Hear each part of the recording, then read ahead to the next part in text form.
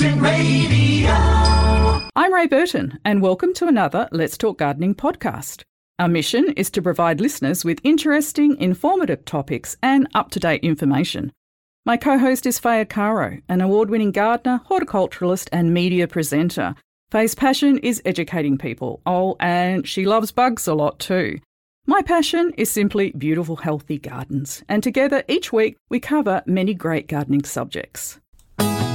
Saturday morning and here come the girls, Ray and Faye, with Let's Talk Gardening.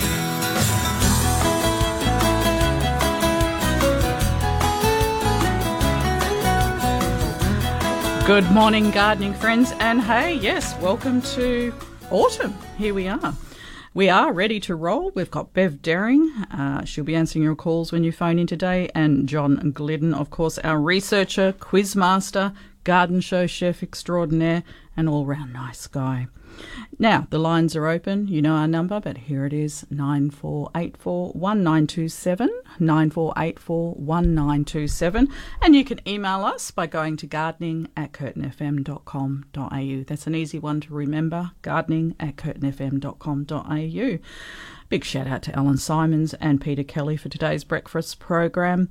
Like to see that you keep Alan in check, Peter. Well done. Always enjoyable listening, and thank you both so much, boys. And our cycling DJ, Jim Crinan, presented the cycling wrap-up just now. Jim returns at 10 a.m. to waltz you through the very nostalgic classic 60s. Faye Caro, good morning. We have a busy show lined up for everybody, don't we? We have. I think the listeners will be happy with our show today on this long weekend. Yes, a long weekend. You never know quite what you're going to get insofar as when we do this show, are people away or, because you have a few long weekends at this end of the year, this part of the year, this beginning of the year. Long weekends are quiet for us. So we fill it up with chat, everyone's happy. We can never pick it, can we? But we've got two guests joining us in the studio. Tell everyone about them. We have Kevin Smith from the Worm Shed. So we haven't done worm farming for a while, Ray. Love and me I thought my that worms. Was yes. Very timely. Well, especially after summer, some may have suffered, particularly worms. So how you get back on the wagon, the worm train. Exactly. And Digby Grounds from Kings Park is coming to talk to us about aeromophilas. And it's a bit like having royalty, isn't it? Oh, it is. Someone of we're that very calibre. They're both very knowledgeable. Yes. And, full of great information, along with us, Ray. Oh, we're added value. Well, we are. With 200 podcasts under our belt now. Yes. Not to mention all the other shows. Not bragging or anything. Yeah, no. Oh, no, well done. Well done, celebrated. us. Yeah, and we shall. Now, and big thanks to John, because he's the one who made it all happen. He has.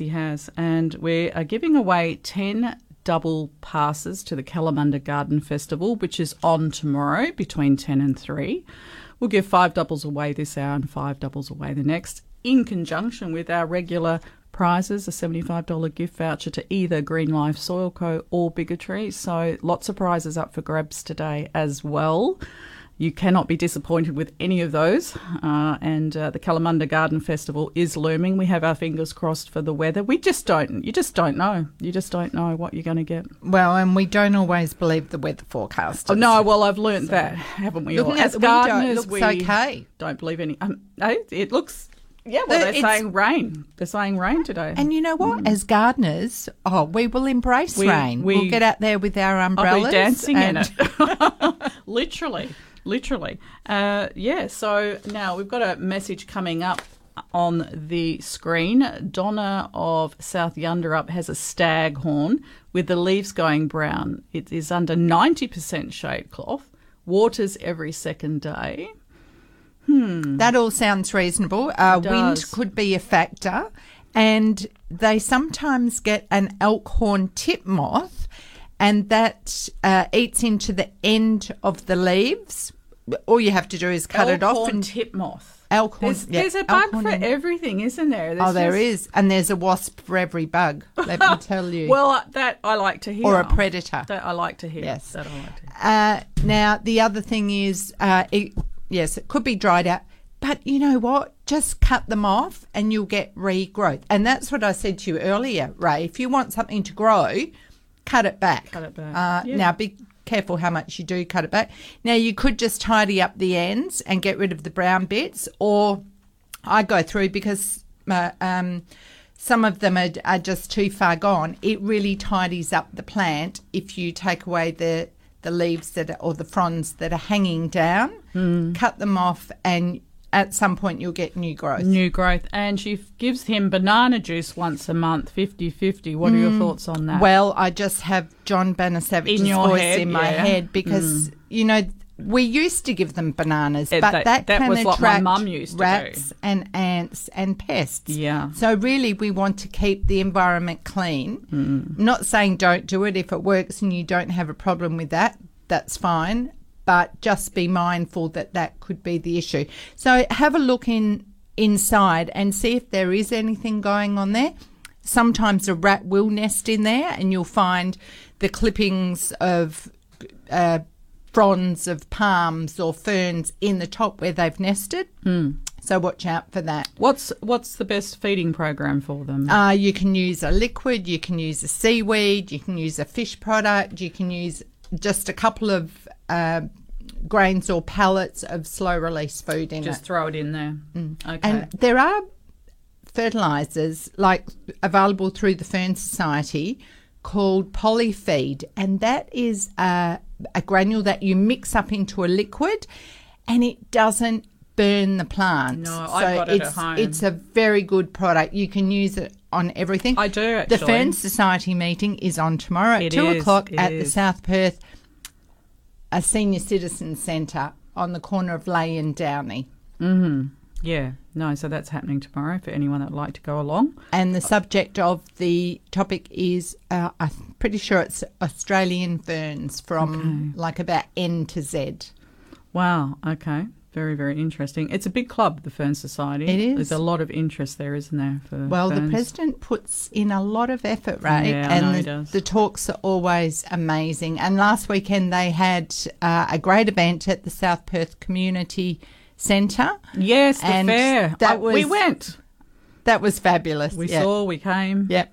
And I walked away with a box full of goodies, as I do. Yeah. Exactly. Yeah. And it was a good day, wasn't it? It's a great bunch of people there. Yeah, really familiar lovely. Faces, really and lovely. Very knowledgeable people.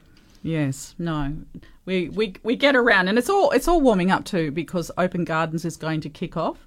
Sorry. Oh, Manning Senior Citizens. Not South Perth, and that is the corner of Leigh and Downey. Ley. What did you say? I said South Perth. Oh, okay. You're getting mixed up with the fair. Oh, well, there's 3 different buildings venues in my head going on. Yeah, okay. 94841927. Got a guest joining us from 8:20, I think, actually. We've got Digby Grounds coming in. He's the legendary plant breeder from Kings Park. There isn't anything that we know Digby doesn't know. That much we do know. Now, do we have a few emails to crack through? Yes, we do. Let's do that before the boys arrive, eh? First up, last weekend, Tracy from Mount Nazura sent us in an email asking if flame tree leaves are suitable for compost. She has mountains of them. Yeah. I'm guessing because of the dry conditions, they're stressed and dropping earlier. Absolutely. You can compost just about anything. I did a bit of research and I couldn't see anything to say you can't use them. We'll ask Kevin if they'll be okay in a worm farm as well. Mm-hmm. But you can put just about anything in a compost and add it, almost anything and everything. It breaks down.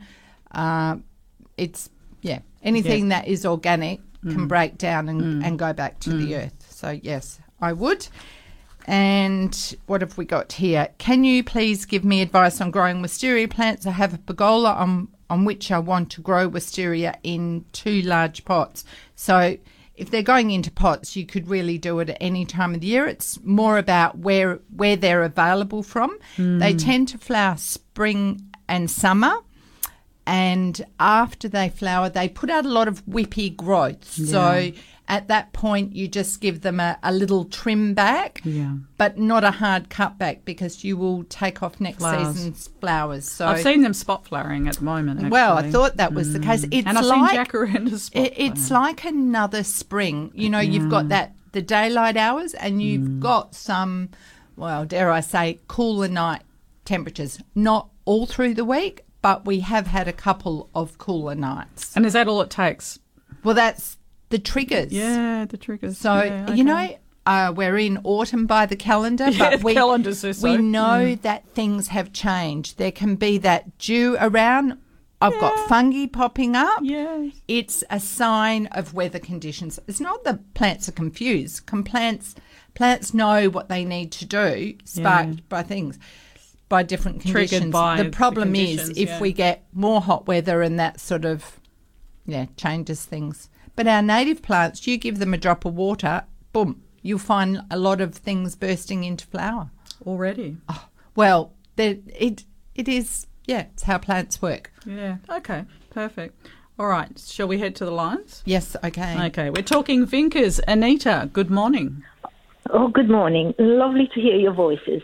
Look, I have a lot of Vinkers, which they have reseeded themselves from last year and so on. But now they're becoming very spindly, and I wondered if I should cut them back. You certainly can. There's a lot of annual plants that if you do cut them back, petunias, ageratum, they'll bush out, but also give them a feed as well. Now, when I plant seedlings, I use a dibber and I make a hole and I put a teaspoon of slow release fertilizer underneath, and then I plant into some improved soil in the planting hole. And that should be enough to give your plant a kick-off and get it through. But you cannot beat liquid fertilisers for giving your plants a boost. They really respond well and you get more flowers. But cutting them back, deadheading them, definitely, if you've got the time. Okay.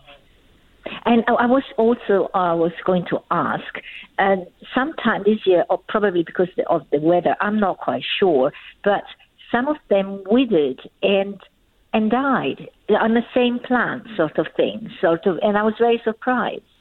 They can get a virus, but once again, you go through and cut back, and this applies to a lot of plants after summer. They might have wilted, they're not looking too happy, but they'll be trying to push out some new growth. So if you cut back to where you see a little bit of green growth and you give it a gentle feed like half-strength liquid fertiliser or a fish or a seaweed product, it'll strengthen it. And with the weather and what it's doing, the bit of rain, you'll get new growth in no time at all.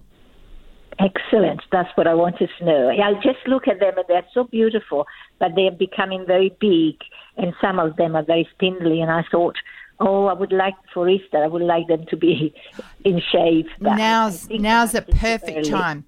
Cut back, feed, fertilise, mulch, and should get more the weeds away. They'll be amazing. Yeah.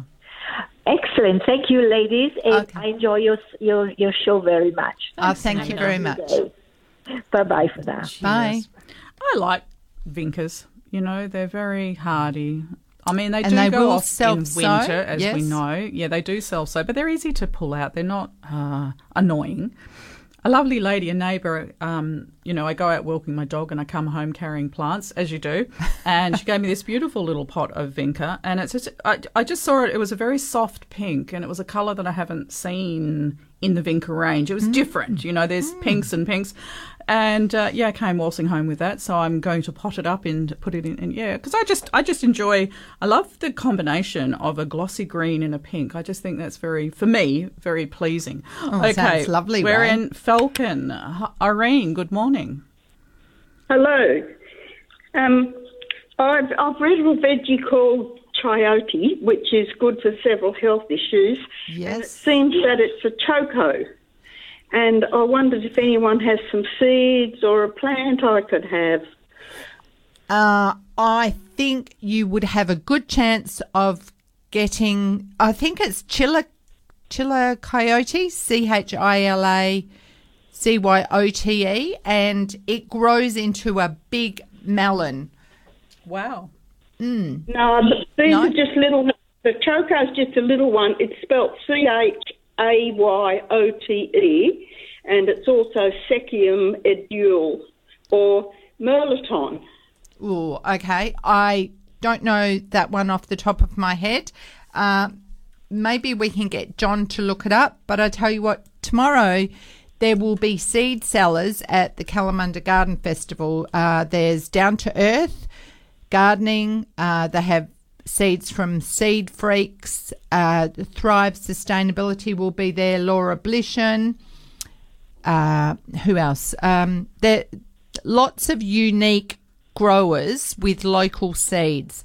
It is probably one of the plants you might get through a permaculture group or a rare fruit club. That's the sort of market. Maybe one of our listeners. I would say we'll put it out there to the listeners. You never know. Yeah, I have seen it growing in Mandurah, and it's a vine, and it goes rampant. That's right. Yeah. And of course, when they're in the stores, people will grow from them. But it says not on our board. It says chocos, but is that what you're not talking about? A normal choco, are you, Irene? Well, I'm not sure. Okay. I don't. Yeah. All right. I need to do a bit of homework on that one. I'll see what I can find out. Okay. All right. Stay tuned. Thanks, Irene. Okay. Bye. Thank you. Bye. Okay, we do have to take a break. On the other side of this, I think we'll give away 5 doubles to the Kalamunda Garden Festival. How does that sound? Curtin Radio. It's 23 minutes after 8 on Let's Talk Gardening. We're going straight back out to the lines, have a chat with Caroline. But firstly, if you would like to attend the Kalamunda Garden Festival tomorrow, we are giving 5 double passes away. What we will do is put your name at the gate. Tomorrow it starts at 10 o'clock and you'll be able to go in and give your name and off you go. So if you'd like a double pass to the Kalamunda Garden Festival, our very own Faye O'Cara will be there.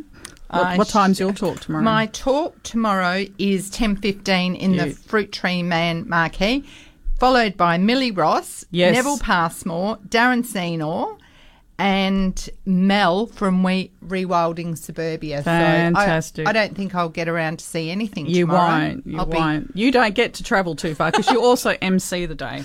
All right, I say. So off you go. I just need Bev to undo the lines and you'll be able to get through. Meanwhile, we're in Dianella. Caroline, good morning. Morning, ladies. Morning, Caroline. How can we help you? Last year I planted those everlasting daisies, the paper daisies, and I collected their seed.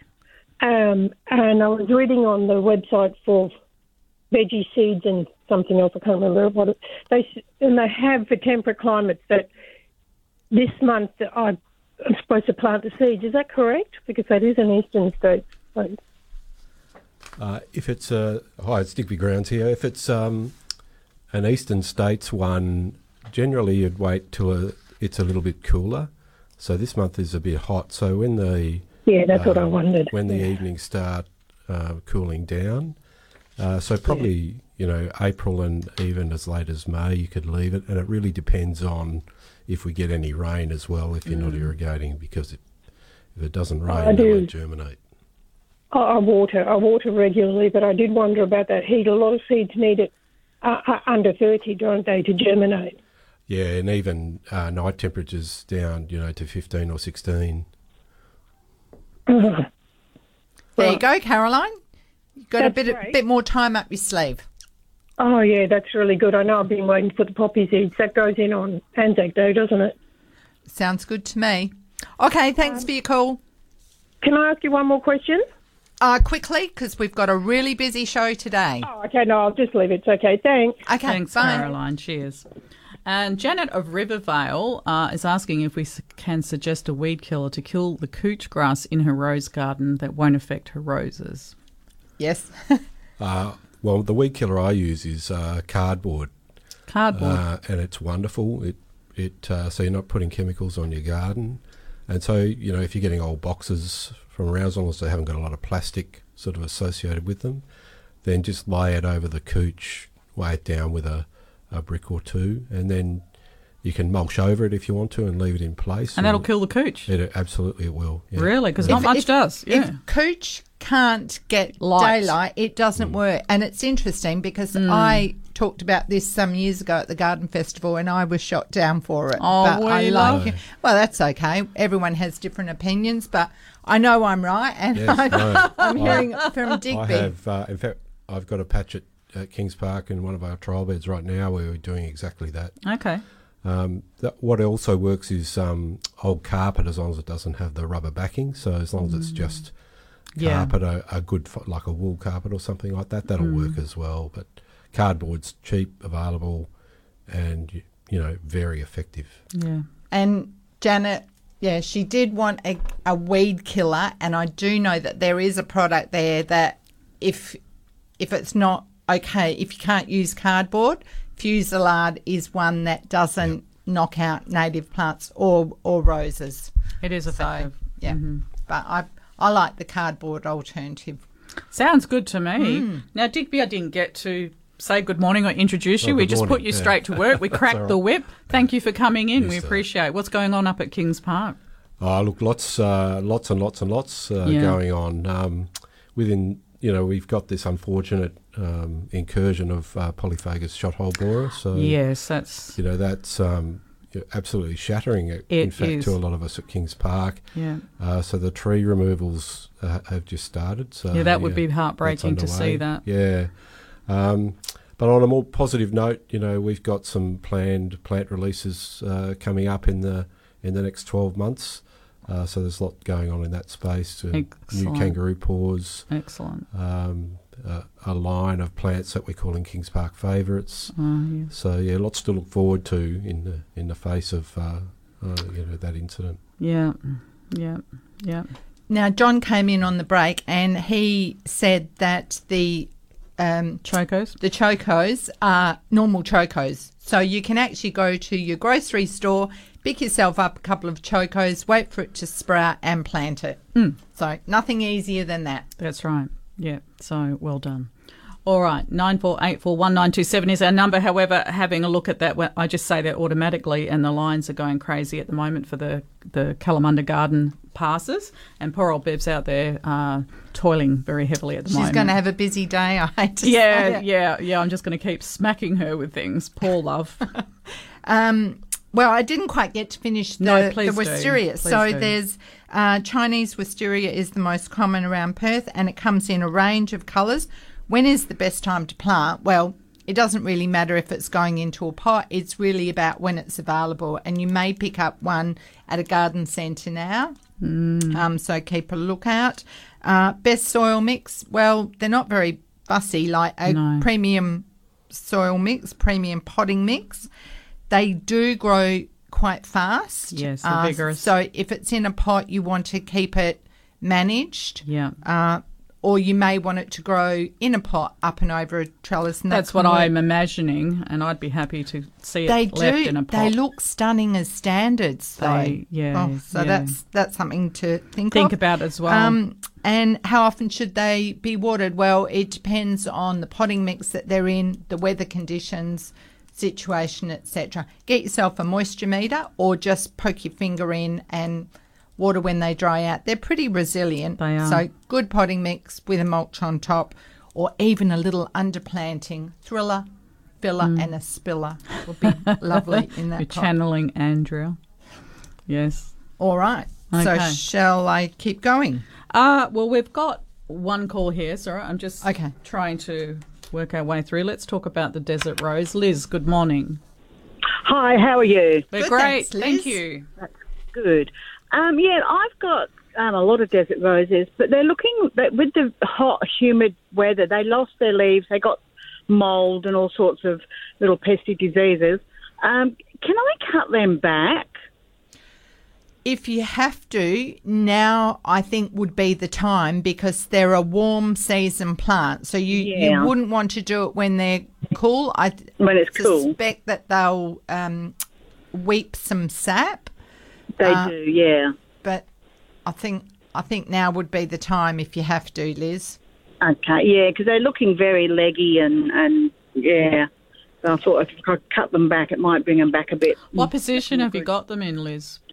They get a hell of a lot of sun. It's probably late afternoon sun that they don't get. that they do get a lot of morning sun and up till quite late. You know, funnily enough, the one that's in the most shaded area actually didn't get the disease as much and is better, which is a bit weird because I know they're a hot weather plant. They are. Not too much water, Liz?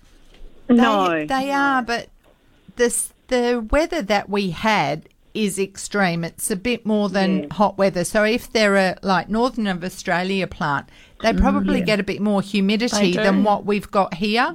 So the plants that got sick were probably more stressed. The ones that had that little bit of shade cloth, sounds like they did a bit better. I've got quite a few in a long pot, big long pot, and I'm wondering whether maybe if I've got quite a few in this long pot, would they be maybe too close and causing too much of a... Well, I would check your potting mix as well to see if, you know, when potting mix gets old, it doesn't do the same job, the drainage isn't there.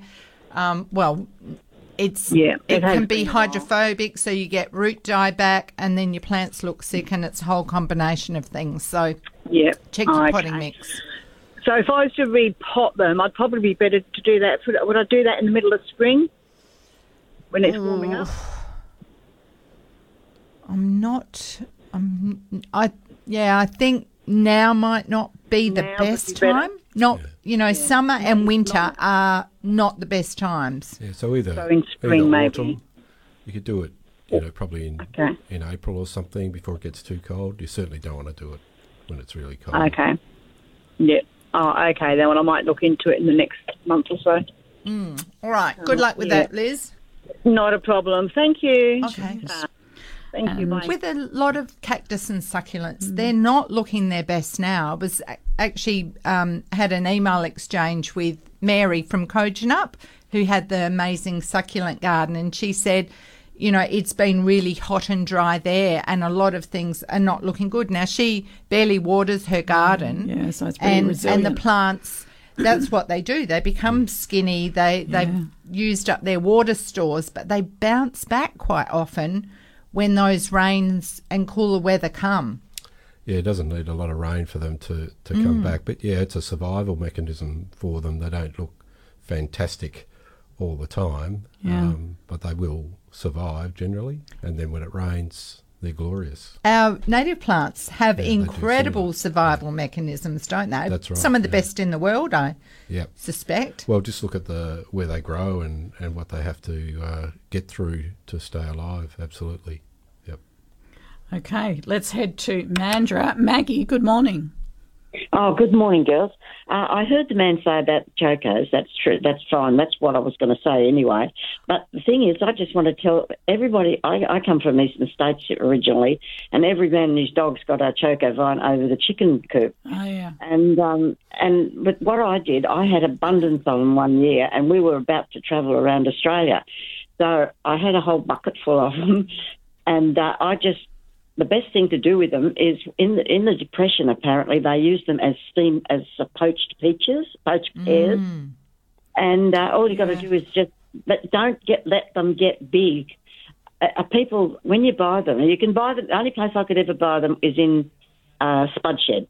Yes, but he grows them to such a point that the seed's nearly coming out the end, and they're pretty hard and awful. Then, if you just grow them till they're about 3 inches at the most. And they're beautiful, soft and baby. You can steam them, you can bake them, you can do everything with them. But poaching them like a pear, just exactly as you poach a pear, is the best, and you can't tell the difference. Yum. We had some recipes once given to us, and they said they're very similar to treat them as a pear. With cinnamon and, was it butter? Yeah. Oh, it's cooking weather just about, isn't it? Getting there. Yeah. Actually, I had to get rid of mine because I live in a village, and it just took over the fence and went down the next lady's house, and she was tossed. She said it grows like a triffid, 3 feet every day. Yeah. So I had to get rid of it and put a passion fruit vine in. Yeah. Oh, thanks for your call, Maggie. That's okay. But don't let them get too big before you eat them. Eat them. That's your tip. Thank you so much for ringing in. We appreciate it. Yeah. All okay, right, love. thanks so much. Take care. Bye-bye. Cheers. Yeah, good point. Now, Digby, You're here to talk about Eremophilus. Yes, I can talk about Why have you chosen Eremophilus today? Well, we're really focused at Kings Park on, environmental change and resilient plants for resilient landscapes. And Eremophilus are just incredible. There's close to 300 species just in Western Australia alone. They mostly grow in the desert areas, arid zone. There's a few coastal species which are used, reasonable amount in people's gardens. Eremophila calbari carpet, absolute classic. Yeah. That are proved quite hardy. The issue is some of the desert species, bringing them into cultivation, are not quite as hardy, although there's a fantastic one called Eremophila McKinleyi, sometimes sold as silky bells. That is, it's got silver foliage, big purple flowers, and really hardy in Perth conditions. So that's one that's not used widely but will work well. So what we're trying to do is really develop a range of plants that bushy shrubs that are highly resilient and can be planted in Perth gardens, including coastal gardens.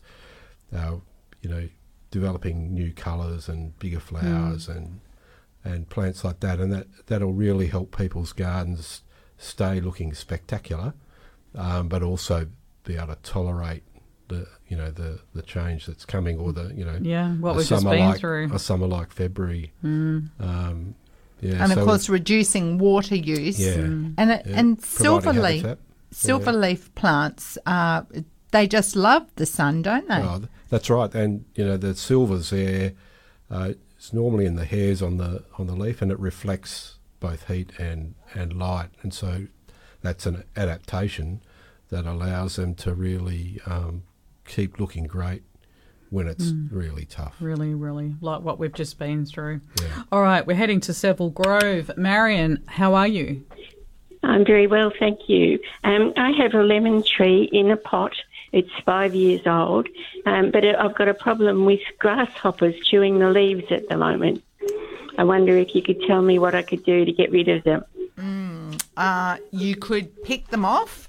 You could spray them with the hose and they move off. Little birds will be coming in looking for them for food, as well as praying mantises. So if you don't use chemicals in your garden, Marion, you can build up a team of predators that will come in and take over grasshoppers.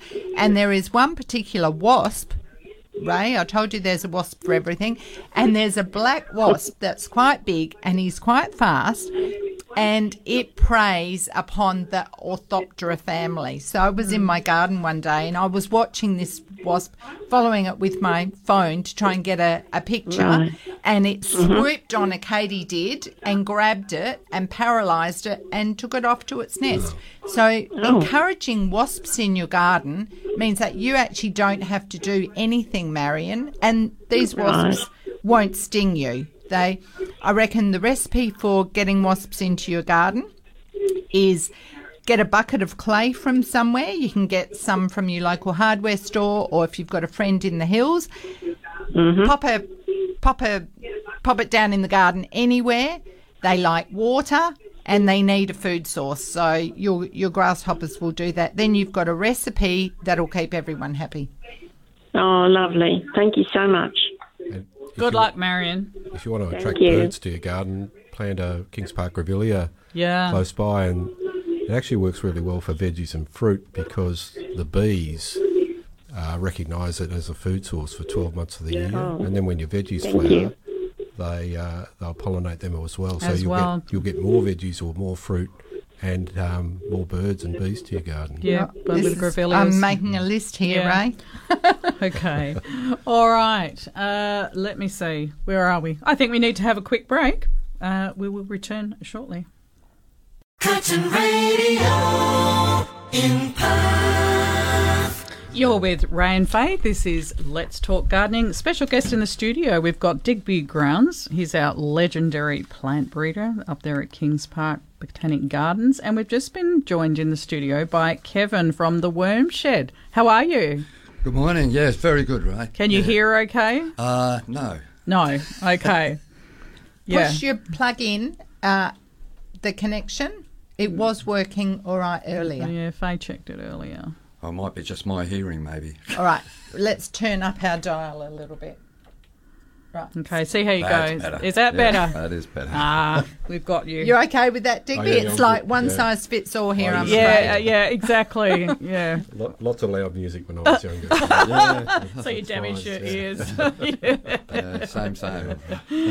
Yeah, so okay. Kevin, you were just saying that you've had a lot of wind up in Chittering and your temperatures have been extreme. Very much so, yeah.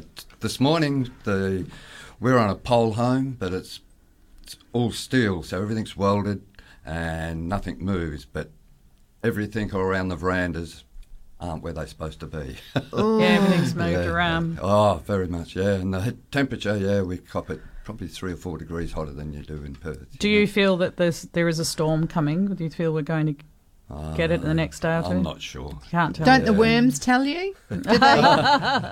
Barometric pressure changes the behaviour of animals Very much and so. reptiles. With worms it does. Yeah, they certainly know when it's coming around. Yeah, when we have them packed in boxes ready to go out to customers and that.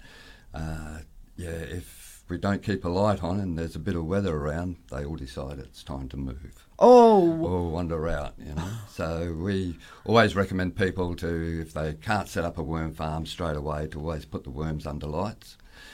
Put it in the laundry with a light on, something like that. And, because they're light sensitive and so then they'll go stay down. Yeah. So if it's dark, they want to go exploring, we've do done they? workshops where we've had the van full of kilo boxes of worms for people. And gets dark, so, we've got to make sure the light's left on the van, and if there's weather around, they get a bit cranky. It's hard to move around. Yeah. So I guess for a lot of people that are worm farming, there could be some fatalities out there. What advice have you got for people like through heat and how to get things cranking again? Yeah, we have a Facebook page, and constantly my daughter Sam, she's putting reminders to everybody to, number one, maybe put an ice brick in your worm farm. That's a pretty standard one. But if you're having a long period of heat, which we've just had, we recommend actually dismantling your worm farm, if it's one of the stacking ones, and put each one of the working trays into your garden somewhere where there's a bit of retick, so if it gets too hot they can go down into the garden. And you can still feed them in there, you can still work in there, no problem at all, but it's probably one of the safest ways. Unfortunately, for worms, this is probably one of our busiest times because, as you mentioned, people are having trouble keeping them alive. And so, they realise, they're a great thing. As soon as the weather cools down, they all want to re-establish their worm farms again. Especially on a long weekend. Good project. Long weekend and Christmas. People go away. I got worm farm for Christmas one year. I was pretty happy with that. Yeah. Well, people, they go away for the Christmas break and they make sure the dog's right, the cat's right, the bird's Forget about right. their worms. Forget about their worms. No, I never forget. No, that's good. Love mine. Yeah, no, you should. Yeah. So how do you prepare your worms if you're going away for a few days? Yeah. Well, in winter time it's not a problem. It's very hard to starve a worm, very easy to overfeed a worm farm. Yeah. So, they don't need a feed every day or every second day. You can go for a week, 2 weeks even, and they'll hang about as long as the weather's right. But summertime, as I say, if you're going to go away, I'd be very careful asking the kids to look after them.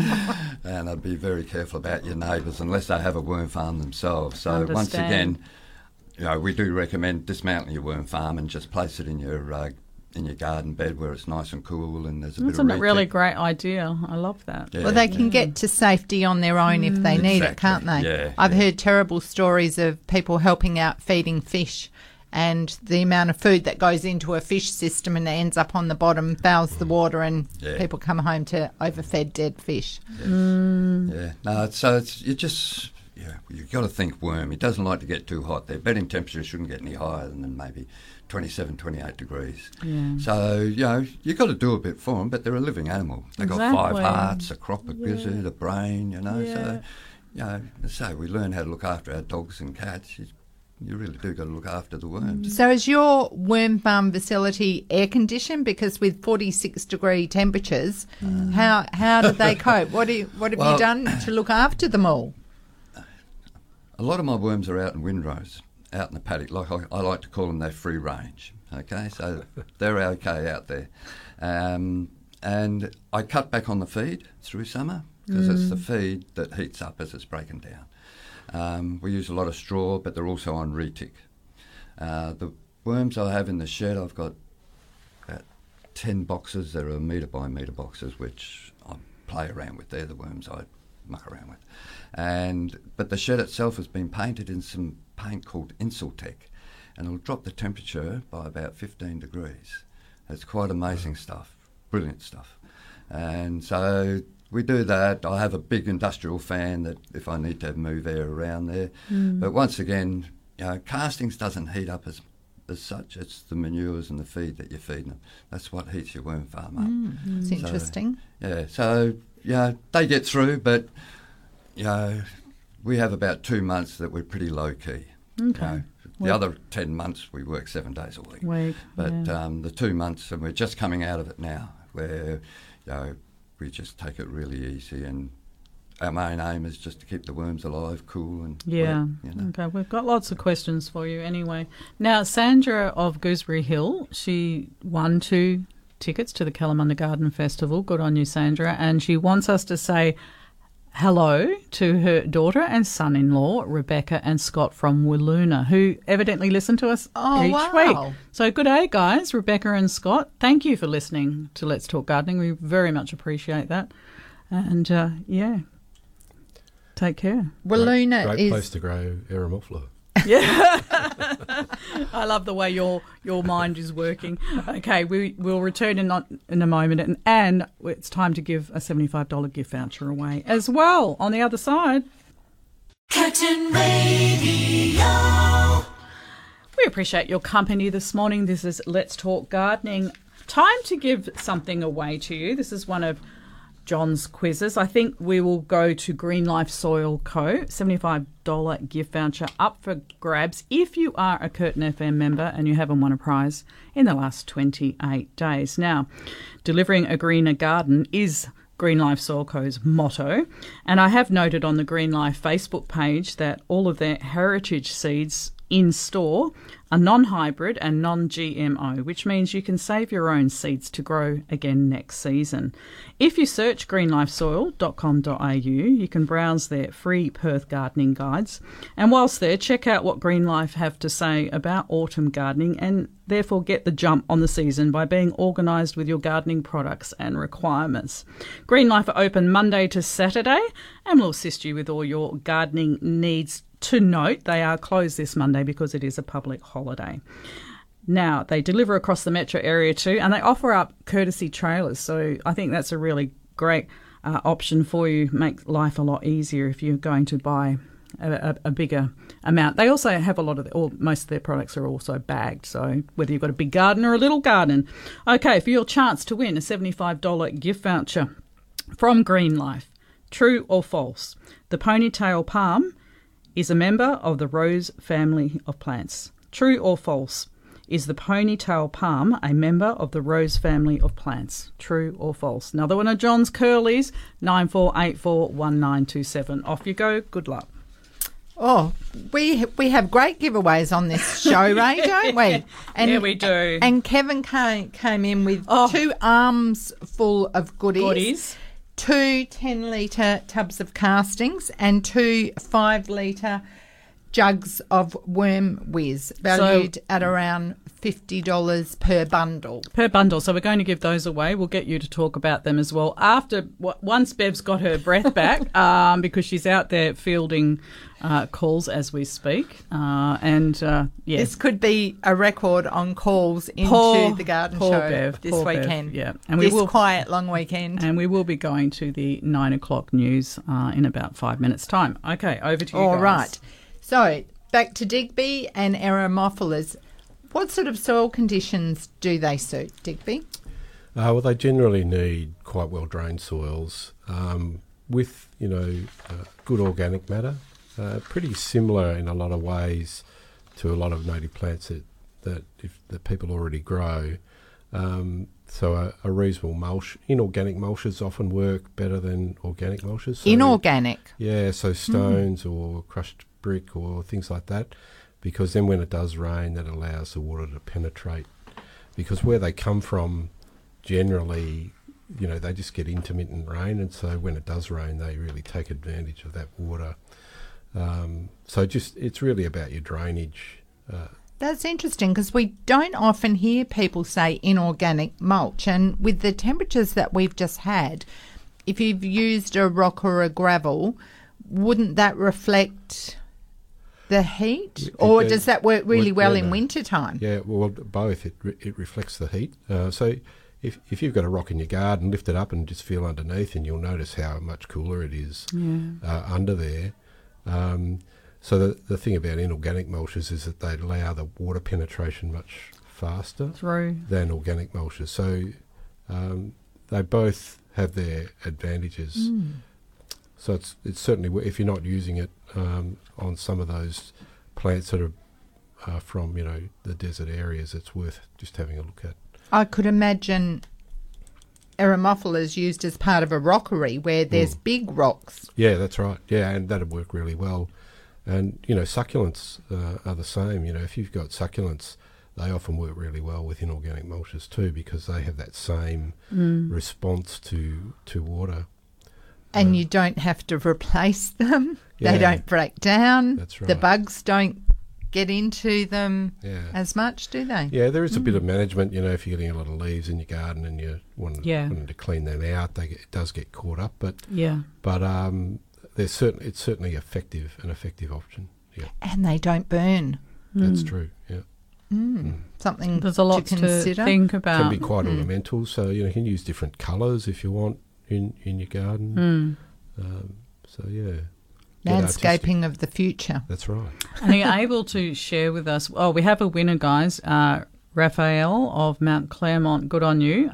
Okay, actually, I'll give you the answer of that whilst we're at it. The question was true or false. Is the ponytail palm a member of the rose family? The answer is false. Whilst it is not a palm, it is actually a member of the asparagus family, Asparagiaceae family, to be exact. And, of course, the Bocanaria is not a palm at all. It's not a palm. That's its common name. It is a plant. Okay. Just to confuse you all out there just a little bit more. Yeah, okay. So we'll be giving away another prize in the next hour. We will be going to the news in about 1.5 minutes. Just quickly, what else? Up at Kings Park, you said there's some other things that are being developed at the moment. Are you able to talk about them? Yes, I do have secrets, but... Yes, I'm sure you do. Oh, please do tell. But this one isn't. So we're working with Domus Nursery on releasing a range of what we call Kings Park favourites. Yeah. And so these are plants that we found over, 10, 20, 30 years have done really well in Kings Park. And so what we're doing is, as part of, I guess, making people more aware of some of the really tough plants out there, is that we're releasing a line called Kings Park Favourites. They'll have a label on them, and hopefully, I don't have an exact date yet, but certainly this year. So from autumn, winter through certainly in spring. So they're plants like Eucalyptus erythrocorus, the Eliari, which is spectacular at the moment. Verticordia chrysantha, great little yellow flowering shrub. So Banksia ashbei, the dwarf form that is fantastic and hardy. Darwinia citriodora. So there's a range of about 15 to 20 species that we've selected first up. So if people, when they go out into the market, if they see that label, Kings Park Favourite, they know it's been through the litmus test and it's got the thumbs up. And there'll be a QR code on the label that they can then go to a website and there'll be a lot of information. That's brilliant. Yeah. And I'm sure people will be looking more closely given what we've just been through. I'm sure that's changing a lot of people's mind. Yeah, that's the idea behind it, about resilient gardens. And so if people want to do homework on these sorts of plants, where can they find more information, Digby? Well, about 10 years ago, Kings Park released a book called Australian Native Plants, the Kings Park Experience, and so a lot of the plants that we're talking about are featured in that book. And so if they have the book or can get the book, go to Aspects at Kings Park. Yeah. Then they can read a bit more about it. But very helpful. We will have info on the website. Brilliant. That's very helpful. Yeah. Okay, guys, it is 9:00. 23.5 degrees right now. The humidity is sitting at 56%, heading for a maximum today of 31. Showers are forecast. The minimum overnight should drop down to about 21. Shower or two and a possible storm tomorrow, and maximum of 34. And looking ahead to Monday, cloudy and a maximum of 27. And then for the rest of the week, it's sitting in the low 30s at the moment. Rainfall 0 for March, obviously. February, there was 5 mils. January, 1.8 mils. So, boy, oh boy, we could do with this rain if it is coming. It says up to 15 mils. So, yeah, it's good and bad because the Kalamunda Garden Festival tomorrow, there's always a reason we don't want it to rain, and we all want it to rain. Last week it wasn't allowed to rain because your friends were getting married. And they did. It was perfect. Yeah, I knew it would be. Yeah, but gardeners, be like Melbourneites. Get out with your umbrella and your gumboots. 100%. A bit of rain never hurt anyone. I'll be dancing in it. We're in Nangara. Angie, thanks for waiting. Oh, good morning, everyone over there. Morning, Angie. How can we help you? Look, I've got a shade house. It's quite big, really, and I wanted to do my gardening in there because it's nice and flat. But I started planting some celery there, and it's been more than a couple of months then. It wasn't doing any good, didn't matter what fertilizer I put on. So I decided to pull it out. And I found that all the roots are full of nodules. Is that nematodes? I wasn't aware that nematodes would affect celery. It just wouldn't grow. Is it because in the shade house it's like a 50%? The only thing I can really think is that they are a water-loving plant, that it was maybe too hot. Oh, really? It might not. Kevin? Yeah. I would agree with that. We have so much trouble, and I'd love a big shade house at home, because we've got little shade houses over all our garden beds. We use wicking beds, and so the water is never the problem. But this heat has been a real killer this year. Yeah, so I do suspect it's your temperature. You know, the amazing thing about celery is that you can cut it off at ground level and it will regrow. So it's one plant that you don't have to replant all the time. Oh, really? So, yes, good idea to pull it up and have a look. I'm not sure if it is nematodes on your roots. You can do things to overcome that. One of the things you can plant are marigolds in the ground. Oh, really? Yeah. Because they emit something that keeps nematodes away. And the other thing to do, if you suspect you've got nematodes, is to put in a green manure crop. So it's a mix of mustard and other seeds. You scatter them across the ground, you grow them, they come up, and before they flower, you dig them all back in. So that helps improve your soil as well. And it's a break crop, and then you go again. So plant something that isn't affected by nematodes, and you may well outgrow it. So if I put that, because I found in the shed, it's an old tin, I don't know how long it's been there, but it's got the manicure, it's called, and it shows the roots of a plant that's got all these nodules underneath. Is it wise for me to put anything like that, or is it too poisons to the ground? Angie, I wouldn't. You wouldn't? Because, you know, we don't know what effect it will have on other beneficial organisms in the soil. Yeah. So, Digby and Kevin are both nodding. I've got a good support crew here. I thought I'll ask because I'm really... I do a little bit of gardening, but not really... Well, I've given you a couple of tips on what you can do to overcome it. You could send us the photo showing us the nodules, and I could have a look and see if I can tell anything from that. They look whitish. They look whitish little nodules all over. There are also root aphids that get in the soil. There's a number of things that it potentially could be, and it might be something that's not even on the radar that we haven't come across yet. Yeah. So, getting a positive ID on that would be a help. You could also take a photo and send it through to My Pest Guide Reporter app. They're very good at coming back with response, identifications on things. You have to get my daughter to do that because I can't do that. So there's a few things you can do, and just keep on trying and do what I said, and you'll be fine. But growing veggies in the shade house, is that okay? Is that enough fun? Fantastic. Yeah. Fantastic. Yeah. And there are plants that will grow all year round in a shade house. It will buffer the weather. It will also buffer the sunlight. So some plants might grow better than others, but gardening is trial and error. So good luck. Thanks, Angie. Okay. Cheers for that. Thank you so much. Thanks. Bye. And we're heading to Thornley. We have Kay on the line. She'd like to speak to you, Kevin. Hi, Kay. Morning, Kay. Go ahead. How is everybody? We're great. I've got you on loudspeaker. I'm just going to turn you off just a sec. Oh, hope you can still hear us, Kay. Well, yes, I can. It's just it was so loud in my ear.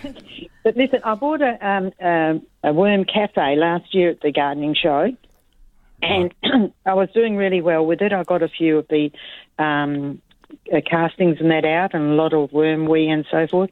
But like you were saying, this summer the sun has really devastated my worm farm. I moved it 3 times to try and get shadier spot. I was putting ice, filling up those little water bottles and making ice and putting that in to try and keep it cool. I do that, Kay. I know, but it was not successful. Not enough. I've lost them all. You know what the next step is? I never ever thought of taking, because I knew it was the plastic that was heating up too much, and of course the food and the plastic, and so I was trying to find as much shade as I could for them. I put umbrellas up and shade cloth, but nothing seemed to work. So I never thought of putting the actual thing in the garden. No. I thought I would have lost all my worms. I lost them all anyway, but still. They'll stay there, and when you want to re-establish or put your worm farm back together again, maybe a bit of manure. We recommend horse manure.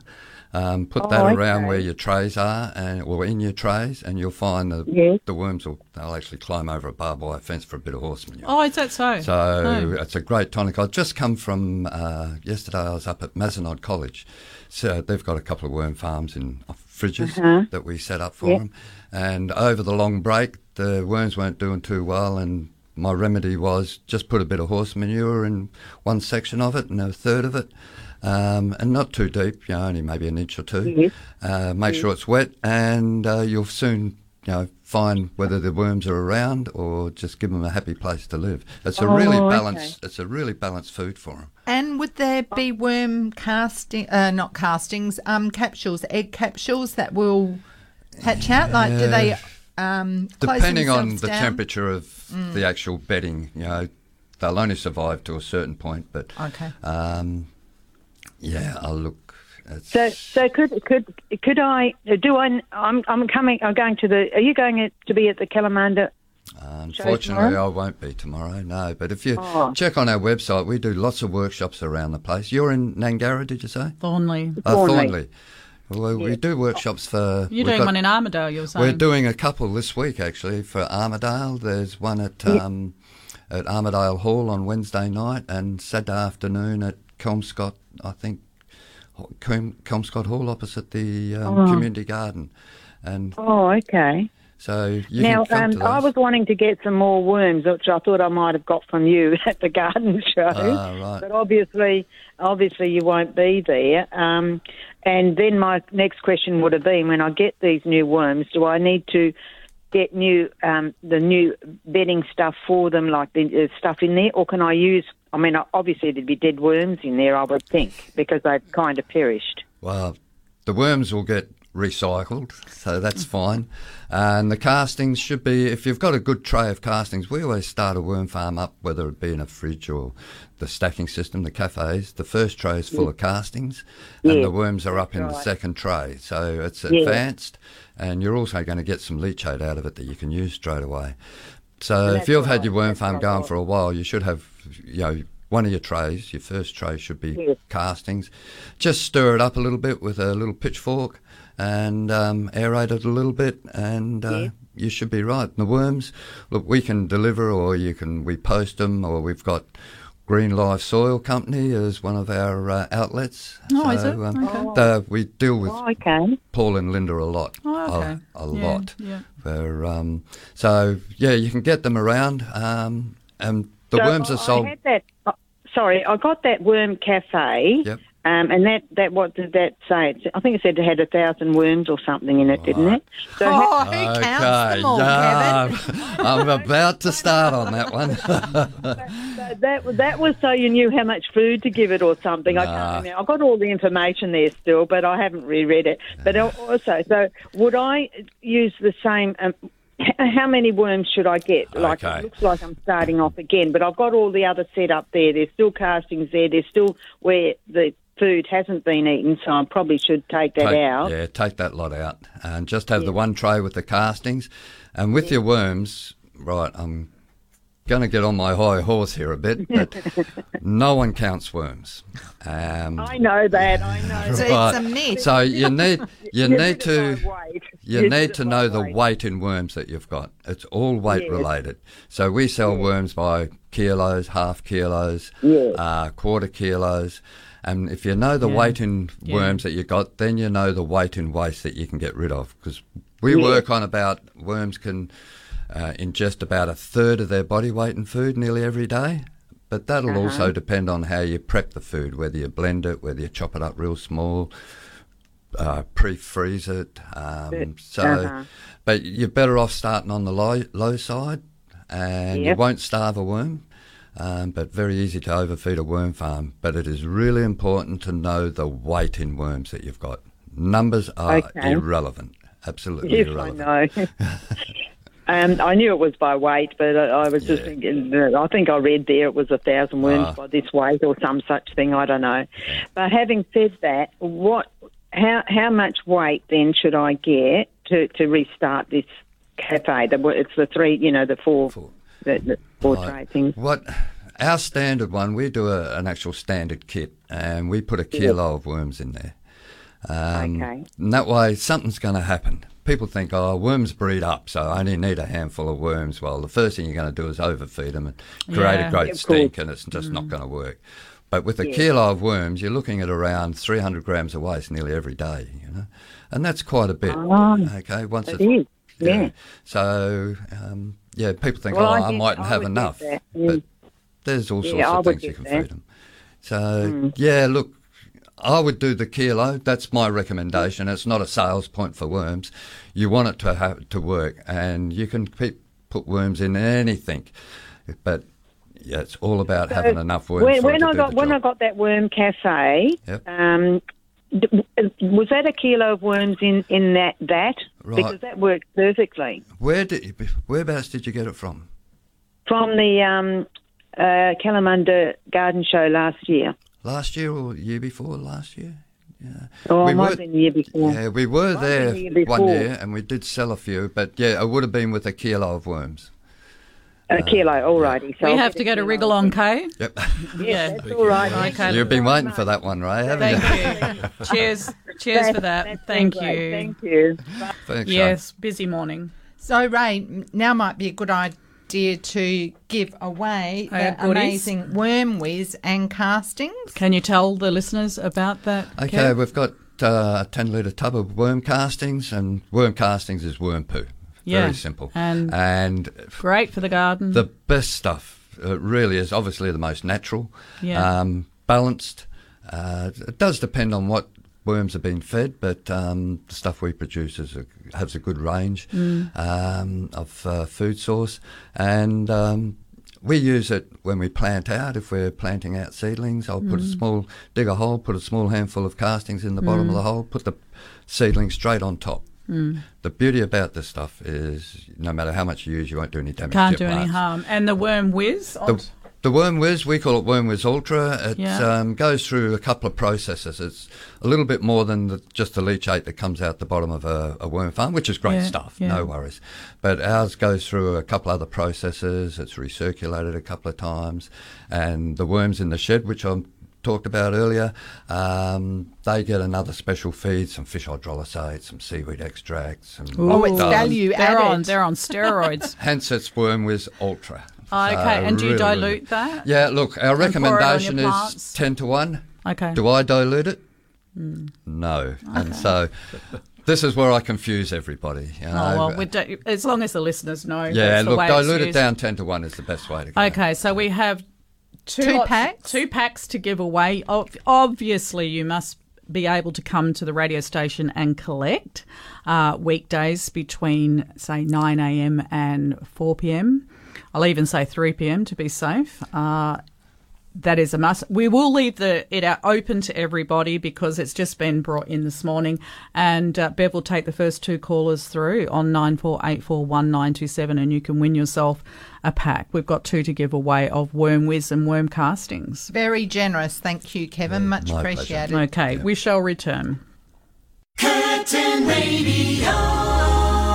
And wow, it's already 23 minutes past 9. You're tuned to Let's Talk Gardening, and our special guest in the studio with us this morning, really great morning. We have Digby Grounds from Kings Park and Botanic Gardens and Kevin Akar, a.k.a. The Worm Shed. The Worm Shed man, and we've spoken to you many times on the phone as well.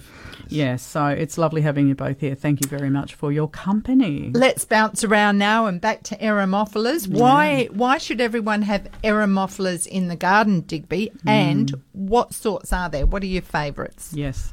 Well, the reasons you should put them in is because of the resilience, because they're so resilient, they tolerate extreme conditions, but they also look amazing. I mean, Calbari carpet's one of my favourite. This silver foliage, yellow flowered, a prostrate plant that's used widely, and there's a reason for it because it's so great. And that silver foliage can really contrast well with I love that the green foliage, and just you can set up an amazing look. Also, birds, they're really attracted to the flower. They produce amazing amounts of nectar, and in fact, birds will go to an Eremophila in preference to even a grevillea or something like that. Yeah. Oh, interesting. So they're a great food source. And so for coastal gardens, Eremophila glabra, there's about 20 subspecies. So it's an amazingly variable plant. So go along to, Xantheria Nursery or visit Nancy out at Oakford Wildflower Nursery, and both of those nurseries got a really good range of Eremophila. There's one that's been released recently called Pink Panther. Yeah, I've got that. Yeah, it's a Nivea glabra hybrid, I believe. Spectacular. Bright pink flowers, upright bushy shrub. Yeah, a little bit lovely. wild, but you prune it back. They take pruning really well. So, without the Kings Park breeding program, there's already an amazing range of Eremophila. So, go along and talk to those specialists and, do some trialling. I mean, as you say, gardening's about having fun and seeing what'll work. Actually, the native gardener who's out in the wheat belt now, Richard, I know he's been doing a lot of propagation, and he's coming to the Kalamunda Garden Festival tomorrow. He just loves native plants, and he's specialised in them for many years. Sorry, who was that playing? I've just lost it. I've forgotten. Richard, you said, I think. Yes. Yeah. Because tomorrow, Amanda Shade from Kings Park Gardens is doing a chat at 2:15 in the Fungi marquee about propagation of WA natives and how to achieve great results at home. Yeah. She's a legend, Amanda. Okay, so that's at 2:15. Listen to her. Yeah, extremely thought I better knowledgeable. Throw that in as well. All right, Bev's had a rest, so I'm going to hit her again. We have 6 double passes. Don't hit her. Don't smack her. Spank her. No, we adore our Bev. Where would we be without Bev and John? My goodness. If you would like to win a double pass to the Kalamunda Garden Festival, which is on tomorrow at Stirk Park, 10 a.m. to 3 p.m., absolutely massive day. Doesn't get any better than this, guys, for the gardening community. We have 6 double passes to give away. Just give Bev a call and we will leave your name at the gate tomorrow, 94841927. Bev's ready to take your call. And Judith of Maddington and Bill from Sanson have won the worm giveaways. Good on you guys. Well done. And, obviously you know that you have to collect them from the station. Can't put them in the post. Yeah. Richard from the Naked Gardener. No, not the Native Gardener, sorry. Okay, you're getting there, love. Yeah. Oh, Richard McDowell. He's going to be wondering why everybody's gone to see him now. Well, I'll do my best to drum up business, Digby. Yeah. All right, now we also have that lemon tree in a pot from last week with the scale on it? Yes, we talked about it last week. White, and when it gets squished, juicy orange, red or pink comes out. So it's cottony cushion scale. Now, the plant itself is quite, well, it looks hungry. The leaves are yellow. The fruit looks ripe. So I would take the fruit off. It's sort of starting to take more out of the tree. It's in a pot. Possibly the potting mix needs a good refresh and maybe even a next size pot up, which I would do in autumn. And I would give it a cut back. So managing pests and disease, if you cut back the infestation, you reduce the problem. You would also increase the airflow, cut out anything that's crossing over, dead, dying or diseased in the middle, and actually open up the plant. As I said before, if you want something to grow, cut it back. It'll respond well and produce more growth, healthy, happier growth. So a good repot will help, but in the meantime, maybe a seaweed or liquid food, even a foliar application would help. For the cottony cushion scale, if you can't cut it off, then go in with a glove and just hand remove or dab it with methylated spirits or an eco oil if you like. There is a ladybird that will act as a predator on the cottony cushion scale. So, for integrated pest management, that could help, but we don't often see it. I was going to say it's not helping It's tucked in a corner. It looks like it's got concrete walls around it and paving, so it will be copping a lot of reflective heat, I suspect. So, needs a little bit of help. Needs a bit of love, yep, for sure. All right. Okay, is that us with the emails or do we have more, love? Of course there's more. There's always more, Ray. So this is from Veronica. I'm writing to ask if an elderberry tree would be a suitable tree to provide some summer shade for a small backyard garden with raised garden beds. Now, elderberry is it's not so much a tree, but it is a woody shrub that could potentially be pruned into a tree shape. And I know this because I've got one in a pot that I put in a raised bed with a mango tree, and it's actually grown up and it's shading the mango tree. So, yes, you can do it. It produces beautiful white flowers, if you're lucky, followed by berries, and it can be used to make a cordial. So, perfect for a vegetable garden. And its coverage is not so dense. It allows some dappled light, so good protection for underneath. But its roots can compete with what is underneath. So just be mindful of that. But I think it would be a good choice for a small garden. Okay, perfect. All right. Well, our lines are full, so that blocks everyone from ringing through. So excellent. Well, we have another question, and this is for Kevin. When using horse manure, do you make sure that the horse has not been dewormed recently? Right, that's a hard one. It is a bit of a tricky one. We've used horse manure just about straight from the horse's butt. But, whether they've been wormed, we've chatted to quite a few different vets, and they've suggested that once it's gone through the animal, there is really no secondary poisoning. But if you're concerned, what I would do if any horse manure that I'd collect, I would put it over to the side if they've only just recently been wormed and let it sit there for maybe 3 or 4 weeks, and then you can start using it. But apart from that, it's a great little tonic for worms. It's a really balanced diet. They do. And you've not experienced that problem yourself? I haven't. Biggest problem with horse manure is weeds. I spend half my day pulling weeds out of my worm farms if I've used horse manure. Oh, I see. So, the oats in there and it's their fodder, isn't it? There's nutrient recycling, Kevin, because the dead weeds. And put them back into the worm farm. Yeah, certainly do. But I do have not a lot of time to be pulling weeds. Exactly, in your spare time. Yeah. And do you have any experience with flame tree leaves? I don't know about flame. I would use them. We got Paulownia trees, the Chinese timber tree. Fantastic. Right, they're 20-odd% protein, and we've got about 20 of them along the back fence, and we actually, at times, in the early years, used to harvest the leaves and feed them to the worms, all part of sustainability of the farm. We've got a bit bigger than that now, but the worms love them. I remember that story. And the Paulownia tree is also known as the princess tree, and planted when a baby girl was born, so that when it was time for her wedding, the tree would be cut down to make, was it a glory box for her? I've heard actual houses and all that. Depends how many you plant, perhaps, but they grow very well, very light timber. Fast growing? Yeah. Pretty? The sheep love them. We've got some pet sheep, and they basically talk to me every day. Time for a feed of Paulownia leaves, so I've got to cut down one of the limbs and feed it to the... Oh, funny. Anyway, another story. Good fodder. It is. Very good fodder. Very good.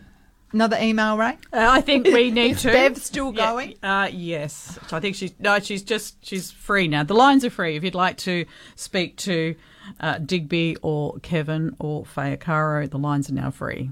Pamela from Morley has sent us in a photo, and it is the egg sac known as an ootheca of a praying mantis, and it's been laid against a brick wall, and it's got some damage to it. Normally when the praying mantises hatch out, there's tiny little openings that they leave from.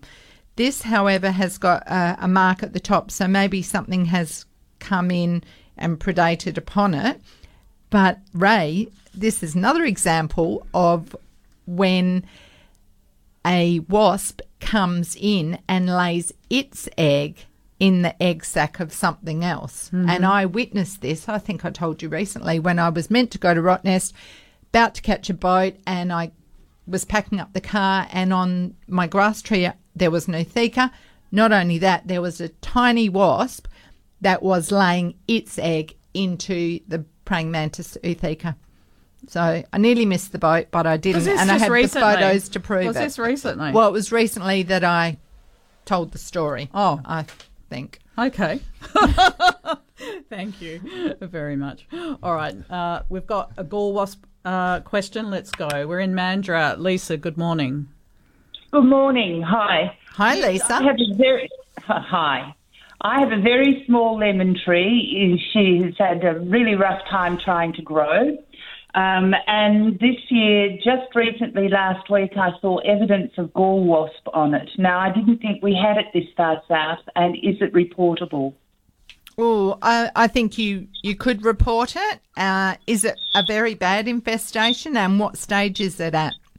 No, it's only one branch was affected. I took the branch off. I cut it back to see if it was gall wasp, and it was. So I cut out the gall wasp evidence, put it into methylated spirits to kill it before throwing it out, and nothing else in the garden seems to be affected by it. No, that's good. Well done. Yep. Yes, you probably could report it because Deep Herd keep a snapshot of what is tracking where.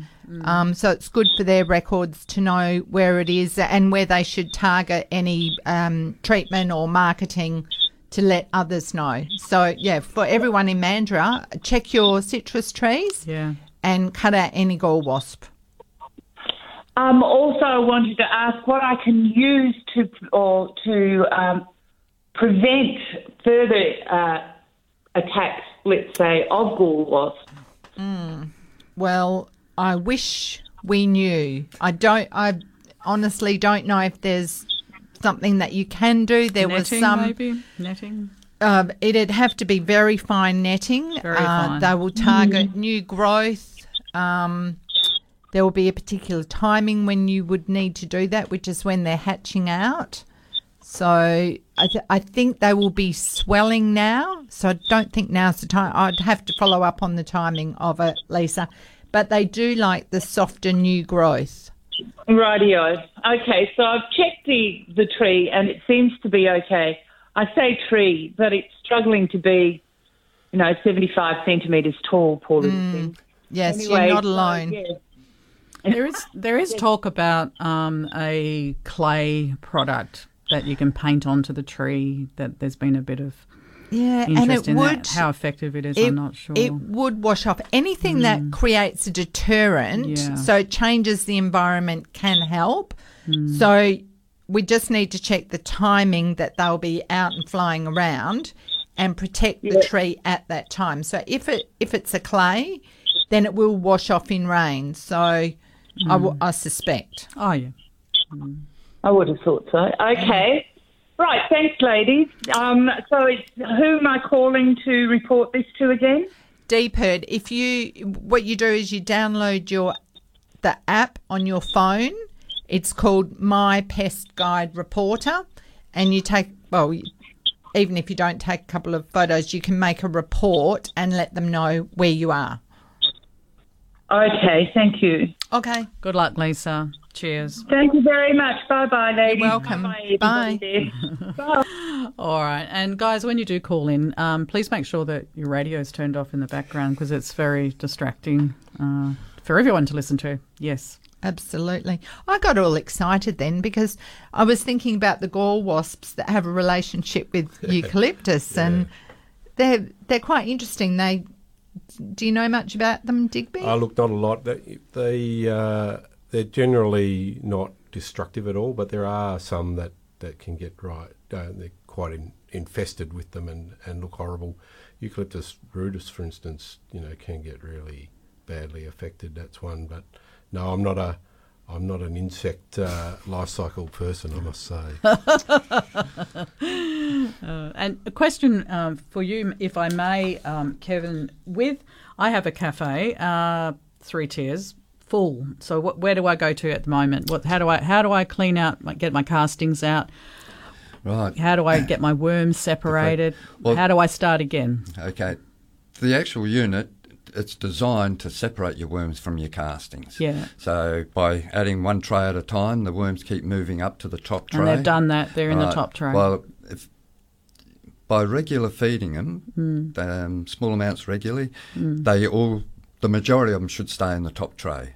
So then what you do is lift that tray off, the top one, and the next one down, and your first tray, which is down near the collection tray, that should be close to worm-free. You'll never get it worm-free. No. Okay, even commercially, even in these tubs that I brought in today, you'll see that there's holes in the lids because there's worms in there. So commercially, I don't sterilise it or anything. It's straight out of our pit. So there's worms in there. So in that bottom tray, I would remove the castings. Take that tray out, put the other 2 back down, and then put that tray on top. The one that you empty out. So that's the concept, rotating the 3 trays. Got you, yeah. And when you start a new tray off, you put in a layer of shredded paper. Yeah. So you've got somewhere to bury your food scraps, which is an important part of the process. And away you go. Yeah, and what you will find is in the collection tray at the bottom, there'll be a lot of sludge. There is, yeah. Okay, just wash that into a bucket. Yeah. Then what you can do is just take a cupful of that out, put in a bucket of water, stir it up and Magic. get out in the garden. Yeah. Yeah. So, and that's the process. But it's sometimes if you don't feed them regularly, the worms will travel through all your 3 trays all the time. Looking for food. Right. So if you at that stage, that bottom tray that we're talking about removing, you could actually place that back up on top, scruff it all up, and the worms won't like that. They will move down to where the food is in your original top tray. And you just come along and scrape the top layer off every 10 minutes or so, and you're basically driving whatever worms are in that down into the next one. Then you take the castings off. But these worms, they're an earthworm. Yeah. So they're okay in your garden. Not a native garden, but in a veggie garden. So if they get into the garden, they will survive. Yeah. Oh, I didn't think they survived. I thought they were a different sort of worm. Then, no, they're okay in a garden. Okay. But what we do recommend is having something like a PVC pipe, maybe 100 mil PVC pipe with holes drilled in it, and bury them in your garden beds. And they're like little feed stations. So if you're using these, got these worms in your garden, every now and again you can put a bit of compost in there, a bit of manure, bit of food scraps. The worms will come in, have a feed and wander back out around through your garden. It's a good thing. So we've set up some worm farm, or worms, deliver worms to people where they haven't got a worm farm, but they've got all these feed stations all through their, under their trees and in their raised garden beds, and that's where they're putting their food. Perfect. So the worms are doing their job in there. Yeah. Okay, brilliant. All right, we've got some calls coming through. We shall return. 100.1 FM. And yes, we are here, just having a great chat off air. Very busy morning. Let's go to Mandurah again, actually. Maureen, good morning. Oh, my God. Hey, all of you, sorry. I just want to know, a couple of weeks ago, my son's bought out a cypress that had died in a really big, huge waist-high pot. I've had it for quite a few years, and it just died back and back. And when they pulled it out, they just said, Mum, this soil looks really good still, because it's quite expensive to fill a pot like that. And I do want to put a magnolia, tulip magnolia plant that I've got in a plastic pot in there. But I'm just worried, do I have to treat that soil because of the cypress dying with something? And, do I have to, would there be something in there that might affect the new plant going in? Very good question, Maureen. It's very hard to tell. If your magnolia is a special plant, I would start with fresh potting mix because I would. we don't know why the other one died, and you just simply wouldn't want to take the risk. Okay, so having said that, if I buy new potting mix, what kind of potting mix does the magnolia still in the pot that I got? So I want to know what kind of soil, whether it's acidic or whether just potting mix will be okay. You could use a premium potting mix, but they do like slightly acidic soil, so something for citrus would probably be okay, or gardenias, camellias, azaleas. Oh, okay. I've got some of that as well. Okay, so now the other question is the soil that's in there. I haven't got a trailer or anything to take it away, so how can I spread that around the garden, or I probably would spread it around the garden in an area that doesn't matter too much. Okay, I will do that. Or otherwise you could bag it and put it in the bin, or just put it in the bin in your... bit by bit. Yeah. Because of the weight. Yeah, all right then. I'll do that. Thanks very much. Okay, thanks, Maureen. Bye. Okay, so we've still got one double pass still available because someone who won the ticket has phoned in and said they actually can't make it. So we do have one double pass for the Kalamunda Garden Festival still remaining because this person can't go. So give Bev a call now on 94841927. Got a call for Digby. We're in Ascot. Good. Hi, Olga. How are you going? Good, thank you. How are you? Good. Digby's here. Yeah, I'd like to ask Digby a question. I have a garden at the front that's facing south. It has a lot of shade because the house casts the shadow, and then I've got trees and things out there. But I have an area that I want to plant some plants that are going to be very low maintenance because I can no longer do much gardening at all, and just some native plants that might survive in fairly not thick shade. There are areas where there's dappled sunlight and stuff like that, but something that I can put in there that I can sort of plant and forget mostly. I have a reticulated garden, so watering's not going to be an issue. So if there are any sort of plants that I could put in there that might survive, and the soil is fairly weak because when we built we had to fill the block with 9 9 feet or 3 metres of landfill. Right. Because I have a retaining wall and I have a creek next door to me, and I'm 150 metres from the Swan River. Right, sounds like a nice place to live.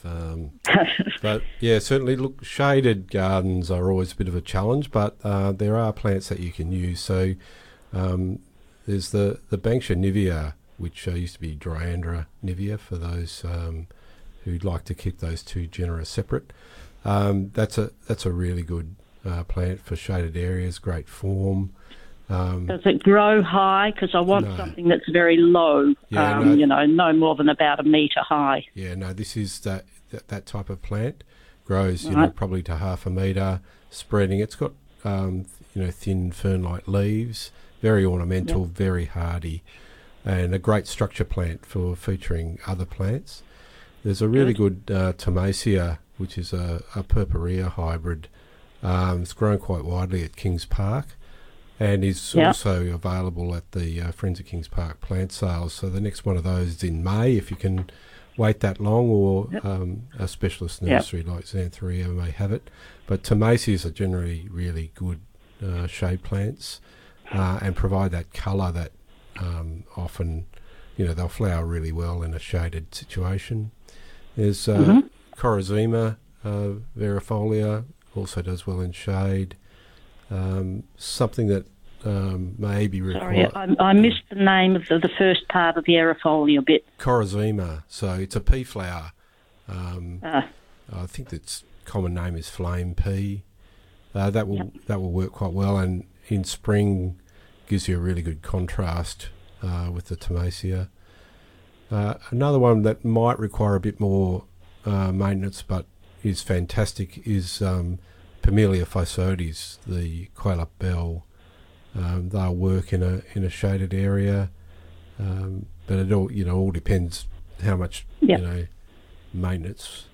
So there's a couple of good examples. Also, if you come up to Kings Park, we've got a couple of garden beds that are set up that are growing in shaded areas. Or if you go to the botanic garden itself, and just have a look at the plants that are growing around where all the big marries are, and there's lots of shade, and you can get some really good ideas from those places as well.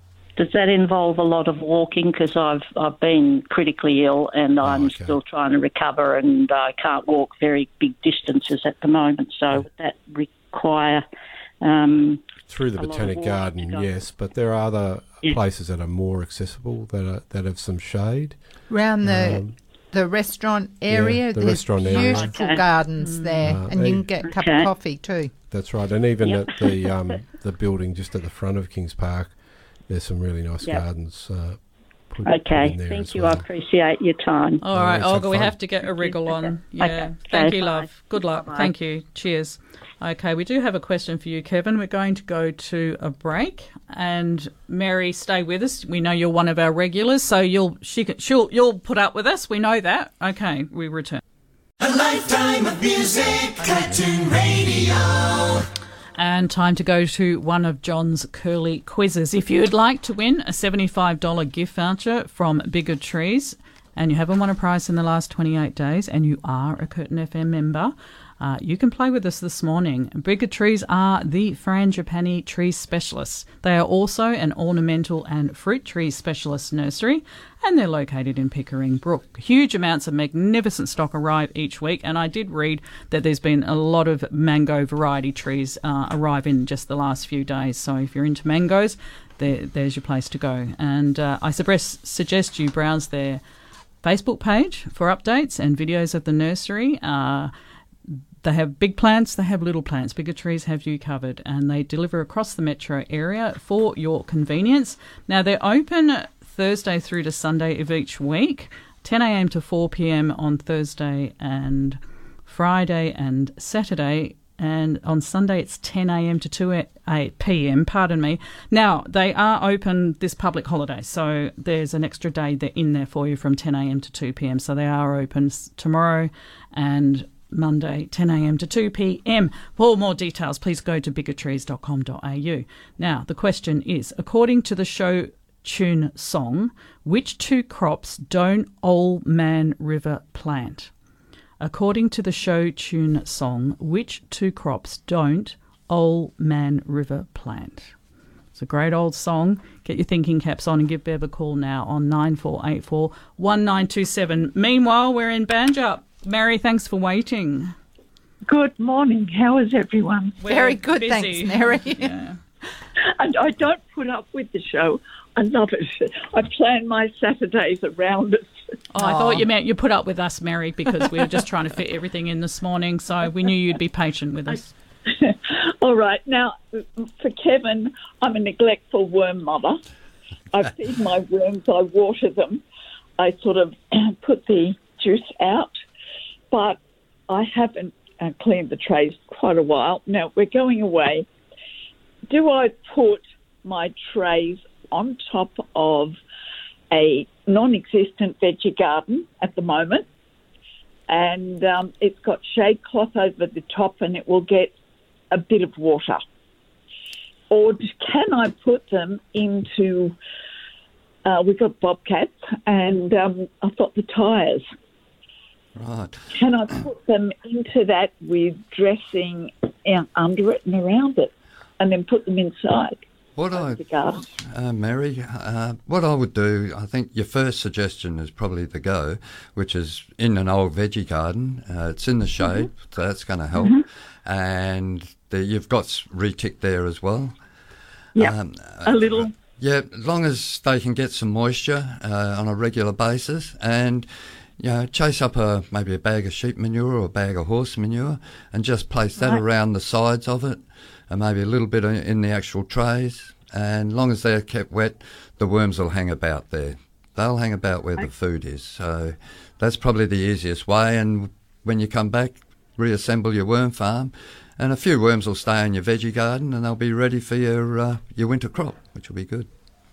Okay, now in the non-existent part of the garden, it won't get much water at all. Can I plant the mustard seeds and leave them to turn in later when we come home? Absolutely. Go for it, Mary. Okay. Perfect. Okay, we have to wriggle on, Mary. Thank you so much. You. All right, love. Thanks a lot. All the best. Bye-bye. Thank you. Bye. Okay. All right. Did you want to do the other giveaway now? I've done it. Okay, good.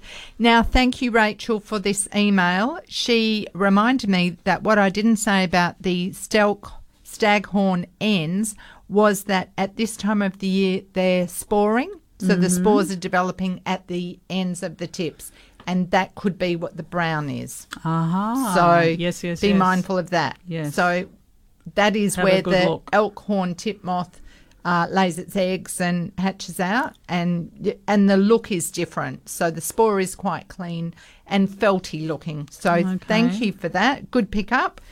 And Digby, we have an email for you, and this is from Gail.